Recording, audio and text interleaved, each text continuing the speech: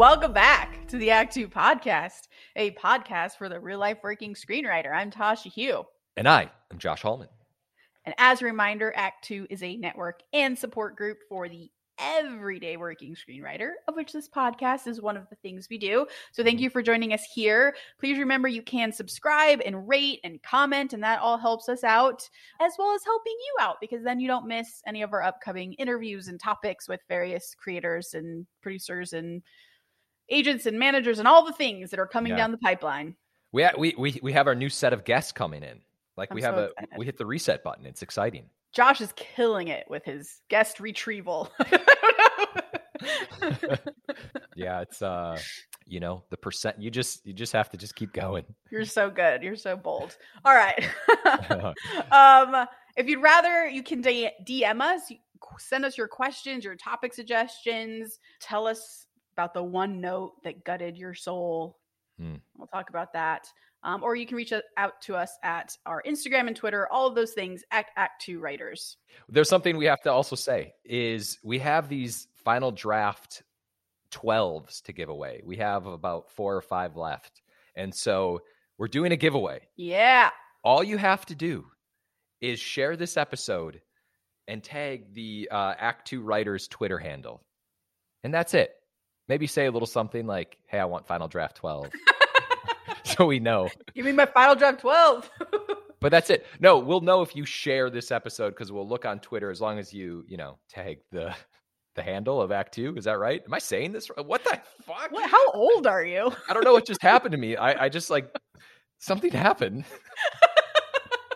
You just aged 20 years before my eyes. Jesus. I don't know. You said it. You said it. They know what to do. Yeah, I said it right. You know what I did today? Speaking of aging 20 years, this isn't a This Week in Writing, but maybe it is. I don't know. I'm just going to pretend like it is. I went to a place today and I got a IV because I got a vitamin IV and hydration. And then when I was leaving, and so my body got pounded. Yeah.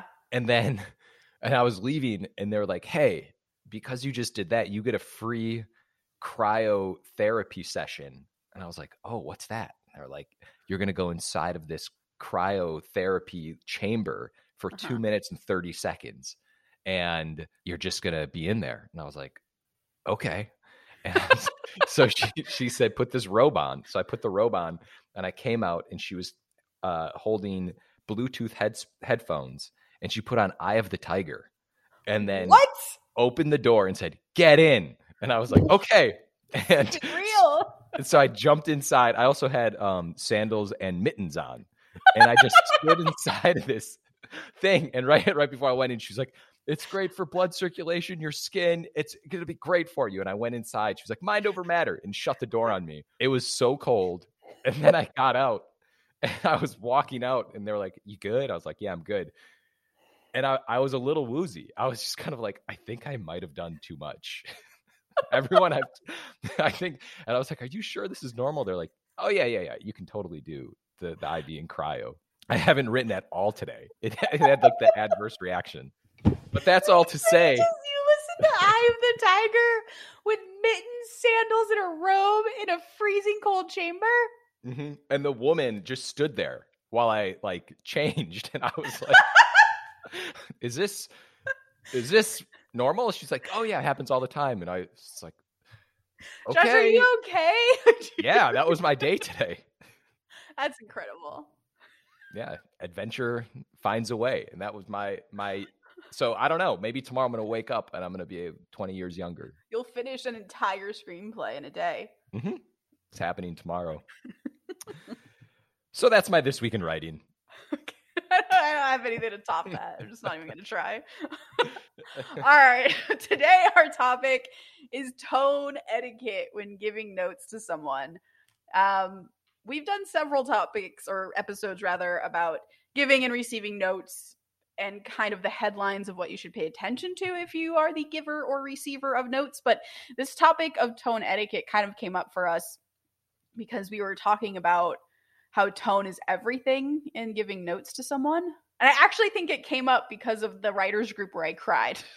Do you think? I feel like that's where we were like, we should talk about tone and how people deliver notes with tone. Yeah, I think that didn't help.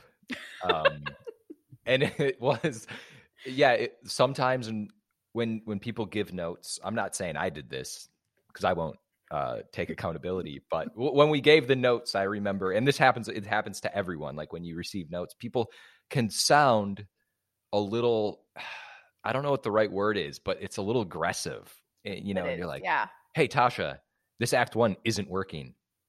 That's not the best example, but it can come off the wrong way. So I think, it could come off as like, what the hell were you thinking? This is wrong. Totally. Yeah. And you're like, I thought a lot about this actually, and I know it's wrong. That's why I brought it to writers group. You don't have to pour salt on my wound. So we thought we would talk about it. And I think maybe start with what kind of do's and don'ts there are around tone and giving notes. And then we're going to go into this like mock trial. This is going to be how great. to give notes. Yeah. Awesome. The mock trial. You sent me 7 pages. I sent you 7 pages, and we're going to talk about it. Yeah. Okay. Before we get into the fun stuff, though, what are some tone do's and don'ts for you, Joshua? I feel like the big thing is to not be judgmental when giving notes, because a lot of times you can receive notes. I think everyone has done this where it's kind of like, this is what I would have done. Like that's almost your tone. And, oh, you're doing this the wrong way. This inciting incident should be your opening. This shouldn't be here. Why would you put this here? What were you thinking? And when you get judgy in notes, I think that's where everything just starts falling apart. Yeah. I think overall, that's just like my do and don't is just don't be judgmental. Don't be condescending, because that can be, even as writers, we can read something and you can be like, it's so obvious that their opening is stupid. Why didn't they think of this? Their opening is dumb. They're a better writer than this. And so you kind of take that tone into your notes versus taking a step back for a second, readjusting yourself. It's like anything with a partner too. If your wife or your husband, like, you don't want to be like, you were acting like a fucking moron. You want to be like, okay, well, that's probably not how I would do it, but let's talk about it. You want to be respectful of the person rather than insulting them. And I think that absolutely applies to notes as well, which hopefully in our mock trial example will be on the better side of that. Oh my God. This is so the problem with the mock trial, for just you and I at least, is I already know kind of when I know your tones of different notes. And so you're going to know when I'm being judgmental, even though I'm being polite. Totally. And I'm just, it's, when you get notes, sometimes you can get very defensive and you start justifying, or you start making excuses why you did certain things. Yeah. I specifically sent you something where I wouldn't do that today. So, but I'm going to do it anyway. We'll see. One tone thing for me that's a don't is do not laugh, because I've had people, for example, be like, oh my God, like why would your character go outside when they see the killer? Like, it doesn't make any sense. That's the last thing an intelligent person would do. Oh my God. Yeah. And you're like, okay, well, first of all, tone it down. I didn't just pull that idea out of my ass and throw it in there without thinking about it. There's a reason I put it in there that way. Like, let's talk about it as if you think I'm an intelligent human being who has put thought behind this. Do not laugh because I didn't fit a logic that I think maybe makes sense to you. And I think again, the note giver who does the laugh is similar to what we were talking about with the don't be judgmental, where they see something, they're like, it's so obvious to me. So obvious to me that this character would not go outside like this. And what they have to kind of remember is take a step back and realize the writer just created this entire thing from nothing. The entire page was blank. The writer put on words and characters and dialogue, and now we have a story that you can watch in your head and react to. So the fact that they missed one logic point does not nullify all of the work they've done and make them a moron. It just means they maybe missed a logic point. So let's talk about it as if, hey, like, that logic isn't quite working for me. Don't laugh at it or call attention to it in this kind of ridiculous manner. And I've definitely had people do that to me, and it doesn't feel great. Yeah, no, I've had that happen often because I think, especially when you're writing action and action Mm, thrillers and things to that nature, sometimes you do things like I'll have characters jump out of windows, yeah. and and I remember actually Dave one time was like, "So, I've noticed there's a lot of scenes of people jumping out of windows," and and he said it so politely, but I was like, "Oh yeah, I didn't know how else for them to get out of this scenario." But it's things like that Yeah. where he delivered it. Well, it's Dave. He could have said it anyway, but he still was very nice about it, and he could Yeah. have been like, "Dude, what are you doing?" But yeah, especially when you write action stuff, I feel like a lot of times you get caught in the logic hole, and people can be really rude delivering certain notes. Yeah. Yeah. Especially maybe when they think you guys are chummy. That can Hmm. sometimes, like, we are all really good friends in writers group, but it still hurts really bad when you guys give me notes Yeah, that are judgmental or condescending in any way. It still hurts. yeah. Another don't, if I may. This applies for me in fantasy, actually, and I think I've Uh-huh. done this to you before. What I'm going to say Yeah. is, I'll just say, I don't get it, Uh-huh. without giving a specific example of what I don't get. Yeah. And it took me a while because honestly, I hadn't really read fantasy until I had read your scripts before, and Yeah. it just wasn't in my wheelhouse. And so it was really hard for me to always give notes to you because things would be happening, and I'd be like, "Wait, what is a fairy?" And Right. like little basic things I should know. I obviously know what a fairy is, but there was just things where you would have a logical explanation, but I still wouldn't connect the dots, or I would need you to explain. But my point being is, when I would give notes sometimes, admittedly, I'd probably be like, "Yeah, I don't really understand this scene," without any context Yeah. behind it. You're just like, "Okay, that's not helpful at all. Like, what don't you I've get?" Like, definitely gotten notes on that because I do write in fantasy stuff, and even producers who are producers of my fantasy stuff are not particularly well versed in fantasy, and so they will do the same thing where they'll just kind of dismiss something out of hand as I don't understand it. And you're like, well, I need to understand what you don't understand about it, because this is yeah, actually like a really key trope, or it's something that's going to be really cool, but I need it to be accessible to everyone. So like, get in there and tell me what you're not getting. So yeah, that's dismissiveness. Is definitely a tone don't. yeah. Another one for me that's a don't is don't act exhausted by the notes, because I've definitely you know what I'm talking about. I've definitely gotten notes where like the note giver acts like, oh, this is just such a chore to read Tasha's Mhm. thing. And like, why didn't you get your shit together and send me a good script, Tasha? I just can't with you. Yeah, yeah. And I'm never giving anyone a script that like I wrote in 2 hours. I put a lot of thought into everything. Right. This actually goes back to something you said in the previous episode about being in the right mood, in the right state of mind when reading a script. Mm, And I think we've all given notes where we've been in a bad mood or a bad place or something, and it dictates how you give a note. It it's definitely true. does. And you have to kind of check yourself. So if you're feeling like something's a chore, you obviously agreed to give someone a note. Otherwise, you wouldn't be in this position. Like at some point along the line, you were like, "Hey, I'll give you notes." So just, Mm-hmm. it's okay to not give notes if you're not in the right headspace to do it. I think that's actually a really great idea. If you're expecting to give notes in a day and you're just not feeling it, like you're like, can I give you notes tomorrow? This will be Yeah, better for both of us. yeah, exactly. Yeah, 100%. Hey, I'm not in the right headspace to give anyone notes. Yeah, that's interesting. That's kind of it. Those are my big do's and don'ts, and I'm sure stuff will come up as we're doing our mock note session. But those are the big ones that I've come across that have hurt my feelings as a writer. So Well, I would just want to throw in one more do, yeah, which I think we've probably talked about, but I think it's always very important to be very supportive of what is working and why something is cool and the potential of why it is cool. And you understand. So I understand why you did this, and that's really cool. But what's not working about this is X, Y, and Z because Mhm. A, B, C, and D. And that's really helpful for me, I think, even though I don't even like to hear compliments in my notes, but I think it goes a long way. I'm so glad you brought this one up, because absolutely this is a do.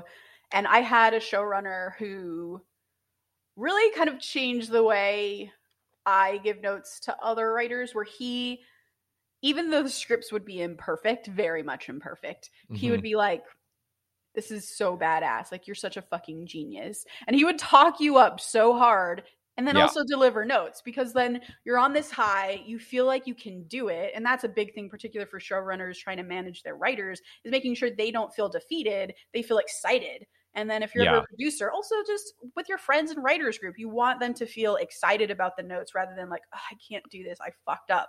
And that's part of it. And I've brought that into how I deliver notes to writers for, you know, my shows. It's like, here, you are so awesome, like you killed it in this, even if like the set piece is like, it's fine, it's not like the greatest set piece you've ever, like, talk about it like it is, because they get very excited about how well they've done and how well they're working for you. So yeah, I think that's a really big thing for tone. And I guess just to piggyback off of that, so in writers group, I don't need that so much when it's from you guys, unless I'm in like it every time I try to tell you this is good. You're like, I don't care. Yeah. Unless I'm in a certain space, I'll be like, okay, I'm in a dark place. And then you guys will pick up on it and you'll be like, this is working. I'm like, okay, coming out. I see the light. But with writers group, it's weirdly different. But I feel like what you just said is really important for executives, producers. When I get the pump up from a producer and that's like, dude, this was fucking cool, I'm like, yes, go on. And then it just feels so much. What else? And then it just feels so much better when they come crashing down on you with incredibly difficult changes that have to be made. But you're like, because in your head you're like, but they gave me a good note. But I can do it. They believe in me. But then someone believes in me, right? Yeah, it's important. Yeah. So that, I think that's my last do and don't. All right. So here's what's happening. Oh shit. Here we go. All right. Josh and I both sent each other the opening setup of a script that neither of us have ever seen of each other's. I don't even think I've mentioned this script to you. And we're giving each other notes on it to see how it goes. Yeah. We actually each sent each other 7 pages. I sent you 19, but I told you I'd only read 7. Yeah, I only read 7. Okay, I did. I'm sorry. I probably should have kept reading, but I honestly stopped at 7. My first note is I wasn't engaged enough to read page 7. Yeah, it was interesting, but what we're going to do is we're going to give context, right, about like what we sent each other. Yeah. Do you want to go first, or should I go first? You mean in the sense you give me notes first? Yeah. Why don't you go first? Because that will dictate how I will then give you notes. All right. I'm going to try and give you notes that make you defensive just to see how we react. I'm going to be defensive off the bat because I need to explain something to you about this. Okay. Well, do you want to first pitch what the movie is, or what the setup at least is? Years and years ago, I had an idea, which I believe was around the year 2016, 2017, that territory. And it was actually a dream. I had a dream about this idea. Okay. It was a very vivid dream. But what I sent you was called Cops and Daughters. Uh-huh. And it was essentially about these 2 aging cops who are like heroes within their precinct, and like they're hero cops. Everyone loves them. They're gruff. They have like their own way of doing things, but like that way is being aged out. And these 2 cops, they're partners, they're best friends, and they basically had daughters at the exact same time. Like they're on the same schedule. So they have these 2 daughters who are now early 20s, and these daughters are best friends. And these daughters are going to become cops, but they've been avoiding telling their fathers because they know that this is like their father's territory. So basically it's this movie that has these 2 cops, and then they find out their 2 daughters are coming on up, and the 2 daughters are meant to take their place in the station. Is this like right around when your daughter was born? That's why I was like, oh, this is 2015, because all of my ideas were about father-daughters. All of them. I literally had a script called Father-Daughter Day. And I outlined the idea, and then I just stopped writing it. I outlined it, and I wrote the pages that I sent you. That was the only pages I've ever written. The outline wasn't even complete. And there were, I don't even remember why I stopped writing it, but it was an action comedy, and that's the context of it. I had forgotten about it until we were talking about doing this, and I was looking through all my scripts, and I was like, Cops and Daughters. It's a perfect set. You sent me right just The opening, 7 pages of setup. Do you want to pitch what the setup is so that when I give notes, it's not totally random? Yeah. So essentially, the setup that I'm definitely forgetting right now is you meet the. Wait, I could pitch it because I just Why don't read you tell it. me what the setup is if you read it? So the setup is kind of an opening montage, essentially, with a voiceover from Officer Mercury, who is. It starts when they're a kid. He's a kid, and he's like protecting another boy from a bunch of bullies at school.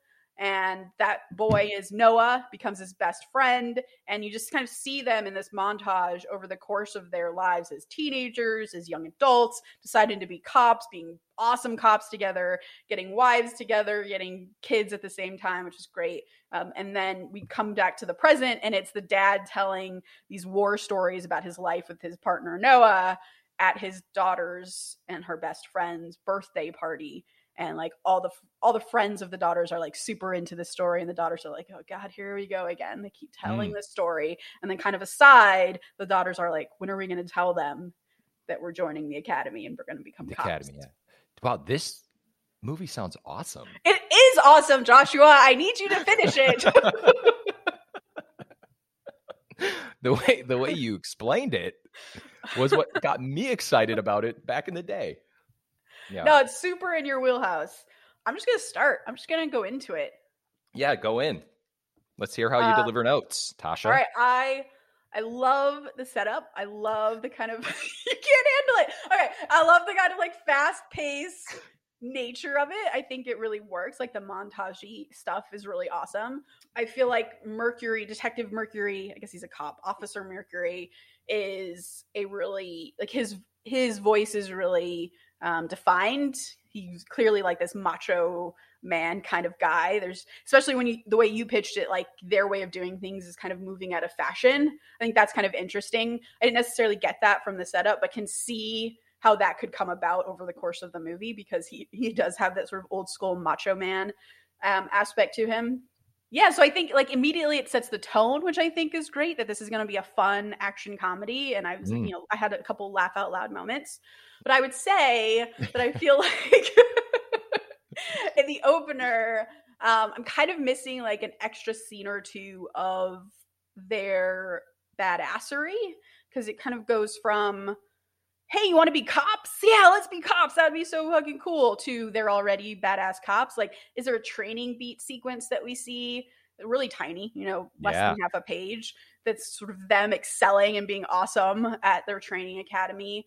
I also was wondering kind of what sort of my biggest overarching note is probably Noah's character, which is so Mercury has the voiceover for the whole setup and Noah's his partner. And you sort of don't get any, I think, real dialogue from Noah. There's a couple moments, but they're almost like dual dialogue moments. Like, hey, did you know what I did last night? We both had sex. Like that's, and they both say it at the same time. Jesus. That's why the script isn't good. No, it was a great moment. Well, so I'm just going to stop you and just ping on something you're saying is when I looked back in the outline, that Mercury character was one that I was like, oh, I get this guy.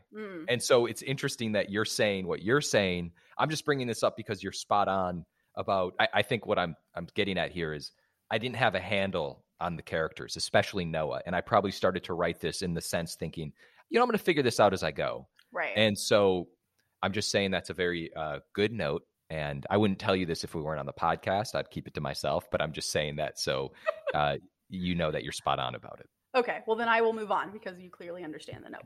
Oh, we're doing yeah, okay. I didn't know. I just wanted to say great. You found a flaw. I do that all the time, by the way. I'll ramble about a note, and if you or Dave or someone else in writers group is like, yeah, I get what you're saying, I'll be like, okay, cool, and I move on. Which I love when I get notes like that, when someone's like, okay, she gets it. Rather than being like, if I say I hear you, they're like, okay, yeah, but, and then you should really, like, Noah is really not coming through, Josh. Like, Noah, like, it's like, I get it, I'll figure it out. Yeah. So yeah, we can move on. Which happens. Okay. Yeah. Move on. I really like the daughters coming in at the end because it's kind of a surprise. I thought it was really just going to be a movie about them.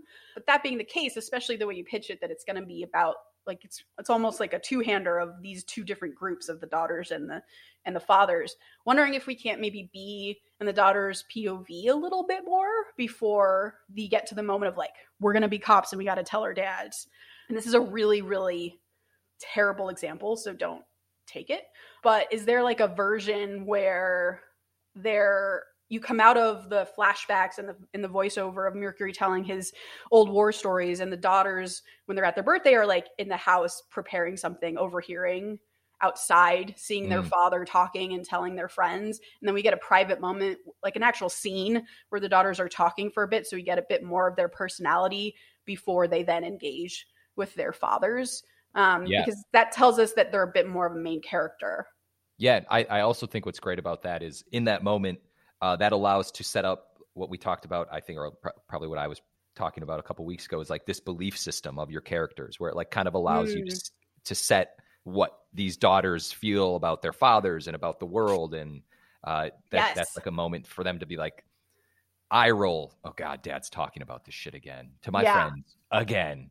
Yeah, absolutely. That's exactly what the scene canon should be, I think. And like one thing that came to my head is I wasn't quite sure what that POV was that you wanted to tell us right up front. And I think this is exactly the place to do it, where like if it is a situation where the dads are not meant to come off as really good dads, like they clearly love their daughters and that comes across, but like, are they good dads to them? It's not really clear. And if that's where you're going, then a version could be like they're inside prepping their own birthday cake for themselves while their dads are like outside holding court over their friends, clearly caring more about like telling stories about old times than they do about the present and their daughters right now. And just, like that blocking of like what they're doing actively while talking could tell you everything you need to know about the POV there.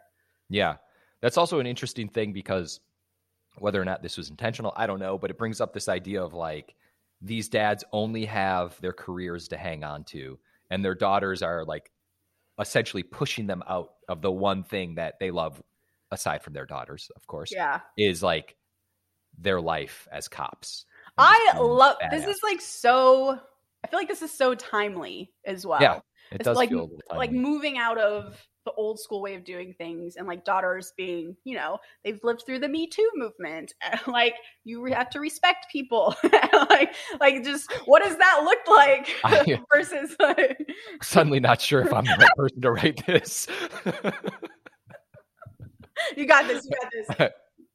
Okay, my last note, it is about Noah again, but a thought came to me of, yes, I know you need to kind of define him a little bit more, but one thing is like, is there a way to show in these little vignettes that you have that he's so different from Mercury? I'm assuming he is. I mean, I don't know what you want to do with him, and it sounds like you're not quite sure yet either, but is there a version where you can see Mercury doing one thing, and like a bad thought that came to my head, which again, don't use this, it's terrible, but like say they're at the shooting range and Mercury's just like willy-nilly like trying guns like, you know, Old West, Wild Wild West style, and Noah's like reading the manual, or he's like cleaning the gun, meticulously putting in bullets, just in a very quick visual show that these guys are very different.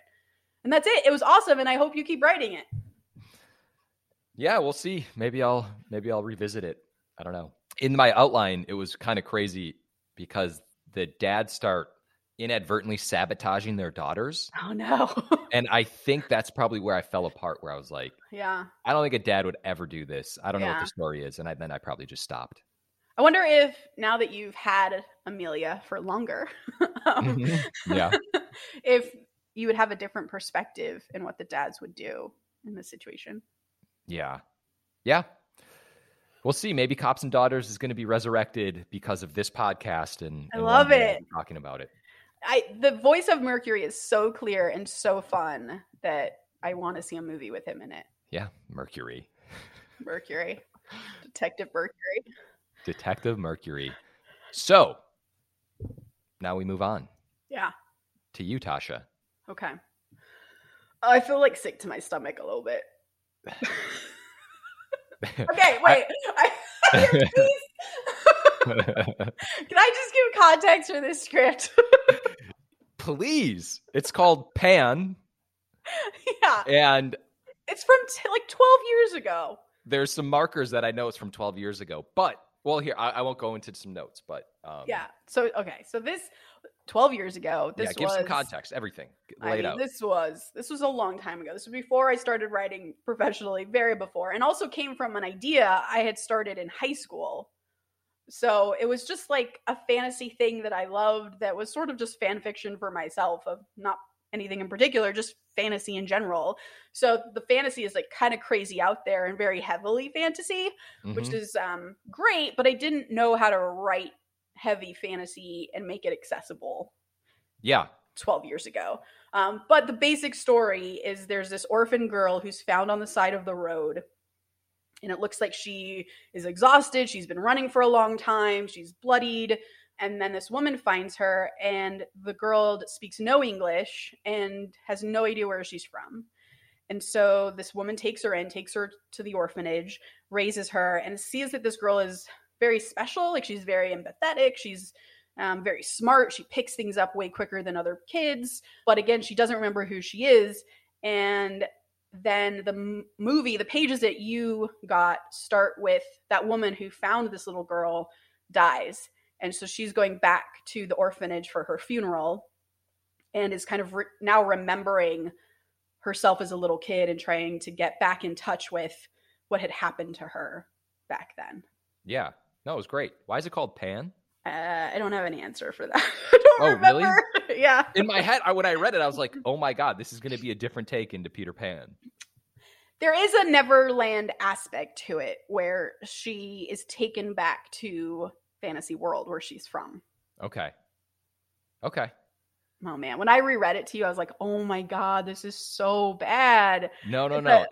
It's not bad. It's actually, what's really interesting is that now that I know you, I see I see Tasha in the pages. It's just not as polished as current Tasha. And that note that you gave about yourself, about kind of like the melding of, did you say how to like make fantasy contemporary? What was accessible? Yeah. You're really great at that now. Like that. And I'm not saying this doesn't have that, but I definitely can see kind of like the progression, which is nuts. Yeah. See, I know your tells too, and I know it's absolutely not accessible from the way that you said that. No. It's great. It's great. And then the last thing I'm going to say is the main reason I knew this was from over 10 years ago is on the title page. It had your address, your phone number, and your email address, and your home address. I was like, wow. Home address. Remember? Yeah. Yeah, well, because in Final Draft, they tell you to put it there. So I was like, I guess I need to put this here. Yeah, everyone just puts their addresses down. Also, back in the day, did it have by any chance like a, because you can register your scripts with the WGA, whether you're in the WGA or not. And I used to do that and put the like registration number, which, our recommendation is you don't need to do that anymore. Yeah, I used to register my scripts. Now I'm just like, I forgot that even exists. Yeah. All right, go ahead. Hit me with all you got. Okay. I'm just looking Maybe at you should be mean to me as an example of what it looks like. Yeah, I could do that. No, I'm not going to do that. You'll sense it. But no, it was I actually was very much into it. I think the main thing is like you started the first 7 pages. This is a big, broad, big picture note. Is you started the first 7 pages. Why you look so? Stop looking at me like that. The way you started the pages, there are a lot of flashbacks, and you're introducing this girl Meg, and this is the girl that you were talking about who is coming back to this orphanage, and you're flashing back to her getting to the orphanage. And I feel like a lot of the flashbacks don't need to be there, and I feel like you can kind of streamline this entire opening a bit. I made a few markers, but that probably wouldn't be too helpful on a podcast, so I'm going to try to say this in a different way. Like I feel like you can get into things a lot faster because right now you currently have this slow burn of a girl. She wakes up on the bus. She's going back to this orphanage. She's in this place that she doesn't really seem to like. And I was just a little unclear about her motivation getting there.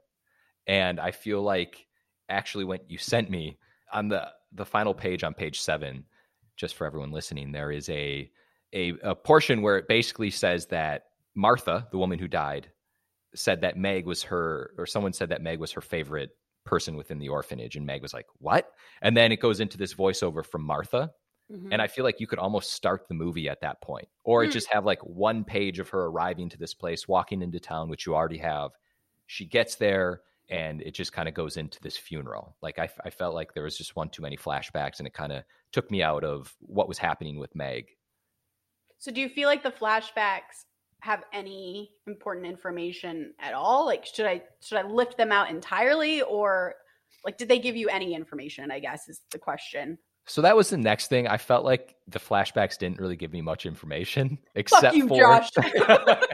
No, I mean, I get the intent of it, but while I was reading it, every time you cut away from Meg, I was like just getting to learn who she was. And I felt like if you kind of live with her a little bit longer in these first couple pages, you could get a better sense of what Meg is feeling and who she is. Okay. I love that you're taking these notes as though you're going to write. Who knows? Maybe.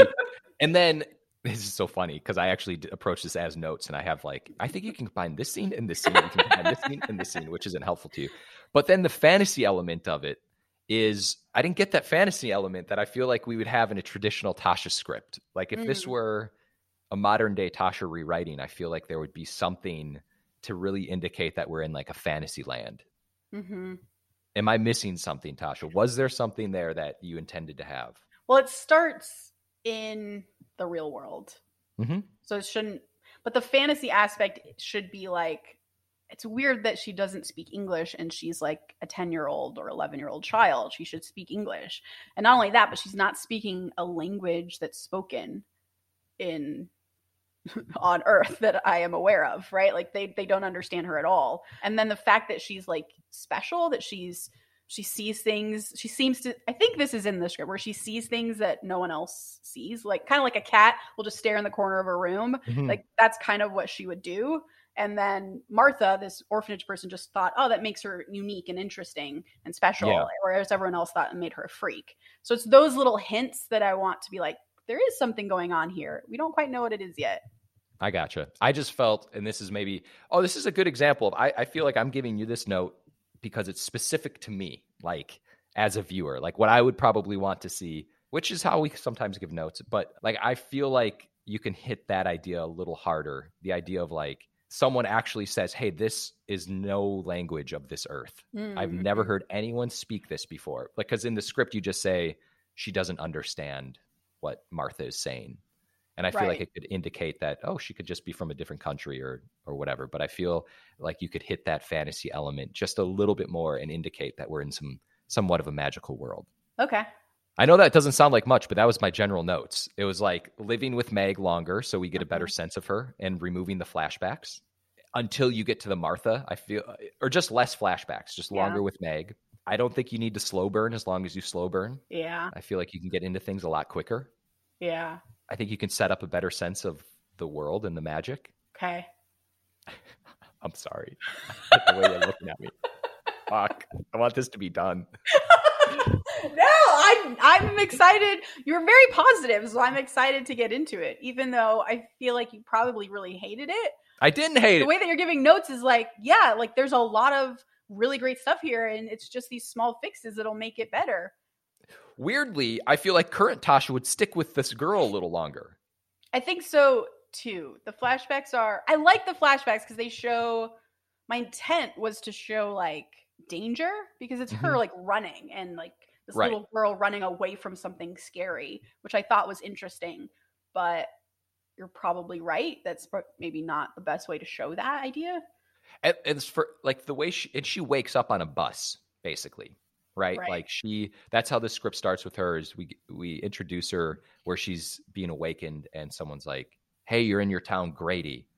Like just as a character thing, if she's arriving to a certain area that she hates and she has this, I feel like she wouldn't be sleeping. It would be more of like she's wide awake and there's this nervous energy as she's approaching into town. Yeah. That would be my feeling. But well, Josh, 12-year-old ago Tasha thought that it'd be very convenient if I allowed myself a natural way to show flashbacks because she's dreaming. I'm not ruling out the flashbacks for the record. It's really interesting because flashbacks like these are awesome. Like they can be really, really engaging. However, there was a little bit of the character element that I think was taken away. Yeah. And just her living in the present day. Yeah, I think that's right. That I was missing. I think current Tasha would try not to lead you by the hand as much by giving you flashbacks up front. It would be like, why is this girl nervous on a bus? That's our opening image. That's interesting. But it seems like everyone loves her when she gets off the bus. Why is she nervous to be here? And then it's making the audience ask questions before ever showing them any of the flashback information. Yeah, she's getting some looks. Maybe she has a little tick. She's itching her leg. That's a bad example, but like there's things I think you could do to make it more character based. Yeah. Well, that was lovely. Now I want to rewrite Pan. No, I think it's great. I hope it connects to Neverland. I still have the folder right here of all of everything. It's like huge. It's like ready to go. Physical folder? Yeah, I know the beginning, middle, and end. What?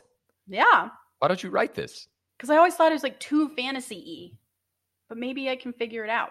Well, current Tasha, now you know. It's not too fantasy. I think you can merge it. I think you now have a grasp on fully merging. Like, you have such a good handle on writing fantasy for someone like me. And I know that as someone who reads your scripts. Like, I know that exists. So it's like, oh, I get it. You know how many times I've told you, I've been like, Tasha, I don't even like fantasy and I like the script. That's when I know that I've done my job. Yeah. Because you're now tipping into the Harry Potter realm, where I love Harry Potter. Yeah. And it like defies logic of why there's something there, that this element, and then you now do that with all of your scripts. I love you, Josh. Hey, I love you too. Thank you for those notes. Well, I think that was great because look, a version of this could be like, I mean, I don't think these guys would join. They can't just join the LAPD and just like be cops like that. Like you need more connective tissue here. Like there's a combative way to give that note, and then there's like, you just kind of feel like. And it's nuts because we're conditioned to give hopefully positive notes. I just gave someone notes recently, a friend of mine, and he was in a really early stage with his outline. Like, it was something that he was even trying to figure out. And he told me that it was like very positive at the end. He was like, oh, that was great. Thank you. Like, because he had told me he was getting negative notes. And it's so important to not be combative and understand that someone's not trying to write shit. Someone actually is trying to write something that they love. Yeah. And it hurts. It hurts to get if you were to tell me that, like, after hearing what you said, I'm like, oh, maybe I should revisit this. Yeah, exactly. Same. And that's how you want writers to feel after you speak with them. Yeah. And I think people's egos can get in the way, or they want to seem like they know more than the writer, or they caught you. They caught you in making a mistake, and haha, I'm smart because I caught you in making a mistake. And that's just never the right tone. No. For notes giving. No, that's terrible. And I think we talked about this today in a future episode. We're going to talk about like threading the needle between plausible and implausible. Tone and notes is almost more important than the rules, I think. And I know that I can screw up sometimes, especially if I get a script that is just so bad. Yeah. So it's very hard to not be like, this is a piece of shit and you need to redo everything. And you just really have to flip a switch in yourself. And if you can't find anything good to say, find it anyway. Like, I've definitely lied about what I liked about someone's script just so I could find a way to give them a compliment and then get into the notes. It's just so freaking important because just even doing this fake mock trial, you and I are both jazzed to go write this new thing. It's true. I mean, we're just so fortunate because we have a really strong writers group and a good support system. And I feel like if you can find that, just never let go of it, because I submit things to you guys that I know I wouldn't give to someone else. It's like, it's for you because you know me at this point to know, like, if I'm like, this is the first draft, it's shit, but I just need to like make sense of any of this, and you guys will put up with it and you'll do it. So yeah, if you can find a writer's group just that you love, just never let go. And also understand that if you're being talked to in a way that makes you feel shitty, that you don't have to, because that's not the way it should be done. Because I think sometimes we can get trapped in thinking, well, that's just how notes are. You just feel shitty afterwards. And that's not true. And you don't have to be in that abusive relationship. Wow. We're such a good writer's group. All right. That's it. That's what we got. We got a mock notes session for you. Hopefully you learned something from just sort of like the tone that we gave notes, or like the way we worded a certain note, and also the reactions. I think it's important what our reactions were as well, which are what they are in our actual writers group. It's just like, okay, never once is there like, well, Josh, I'm not taking out the flashbacks. I'm not doing that. Yeah. And, like, how do you react to that? You're like, okay, well, the flashbacks aren't working. It's like, then I think you missed the point. Yeah, totally. You know, like there's nothing like it's like, okay, I hear you. Maybe I'm not going to take Josh's note, but I'm not going to be combative about it. If anything, if I don't understand why he's feeling this way about the flashbacks, I might ask a follow-up question and be like, why didn't you think that they worked? Because I really like them. And that's okay. But combative on either side, I think, is never a healthy writers group situation. No. And you actually just brought up one last thing that I want to say, is that a lot of times people don't take your note. And if you're giving someone a note, you can maybe bring it up. You obviously bring it up the first time. Maybe you touch it on it a second time, like what you just said. So why are you keeping in the flashback? Oh, you like it? Okay. But then you're done. You can't just let it go if you're reading someone's script, because clearly that's important to the writer. And it's not really your place anymore at this point to try to have them remove it, in my opinion. I agree. You have to just kind of let it go in writers group. If you are in a situation where you're a producer producing this script, then I think you maybe need to have more in-depth conversations. But yeah, there's an aspect of letting go both to the receiving of notes and the giving of notes that is really important. Yeah, writers group and producers are two totally different things. And with producers, it's more like, all right, give it a shot, and then we'll talk about it. And then it's like the in-depth conversation if it doesn't work. Yeah. I see you didn't address my note. Hey, you want to hop on a call real quick? Classic. All right. That is what we have for you today. So, quote of the day. Boom. Part of being a writer is getting yourself quiet enough and out of the way enough that the character can just speak. Callie Khouri. Please remember to rate and subscribe. Follow us at Act 2 Writers for more awesome writing stuff. You can follow me, Tasha, at Story Thursday on Instagram, or on Twitter at Tasha 3.0. And I'm Joshua Hallman on Twitter, Josh Hallman on Instagram. And as always, the Act 2 podcast is a production of Act 2, a network and support group for the everyday working screenwriter. This episode was edited by Paul Lundquist, music by 414 Bag, which you can find on Spotify.